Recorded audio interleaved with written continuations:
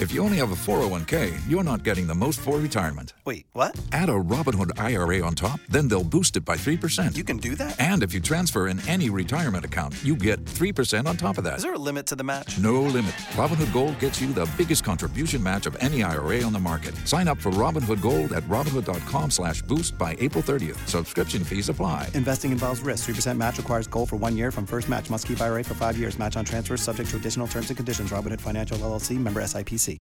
Oh, man, I'm retired. I don't have the time. I have tea times. Not time to read the Inspector General's report. That's up to Jamie 2.0, and he'll be talking about it a lot. I did cherry pick some things, though. Hey, maybe the reason James Comey wasn't really interested in prosecuting Hillary Clinton for the things she did with her private email account is because he was conducting official business on a private email account.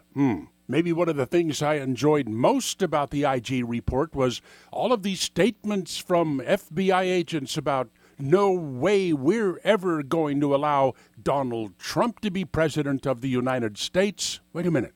FBI agents talking about what they are and are not going to allow to happen in the political arena through the vote?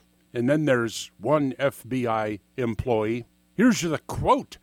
Trump supporters are all poor to middle-class, uneducated lady POS that think he will magically grant them jobs for doing nothing. They probably don't watch the debates, aren't fully educated on his policies, and are stupidly wrapped up in his unmerited enthusiasm. Wait a minute. Jobs for doing nothing? That's a Democrat policy. It's not an abbreviation for positive. It's actually the letters that follow the words Chuck Schumer. Oh, the agent lamented about the end of the Affordable Care Act. But after all of this was disclosed, the IG says there was no hint of political bias.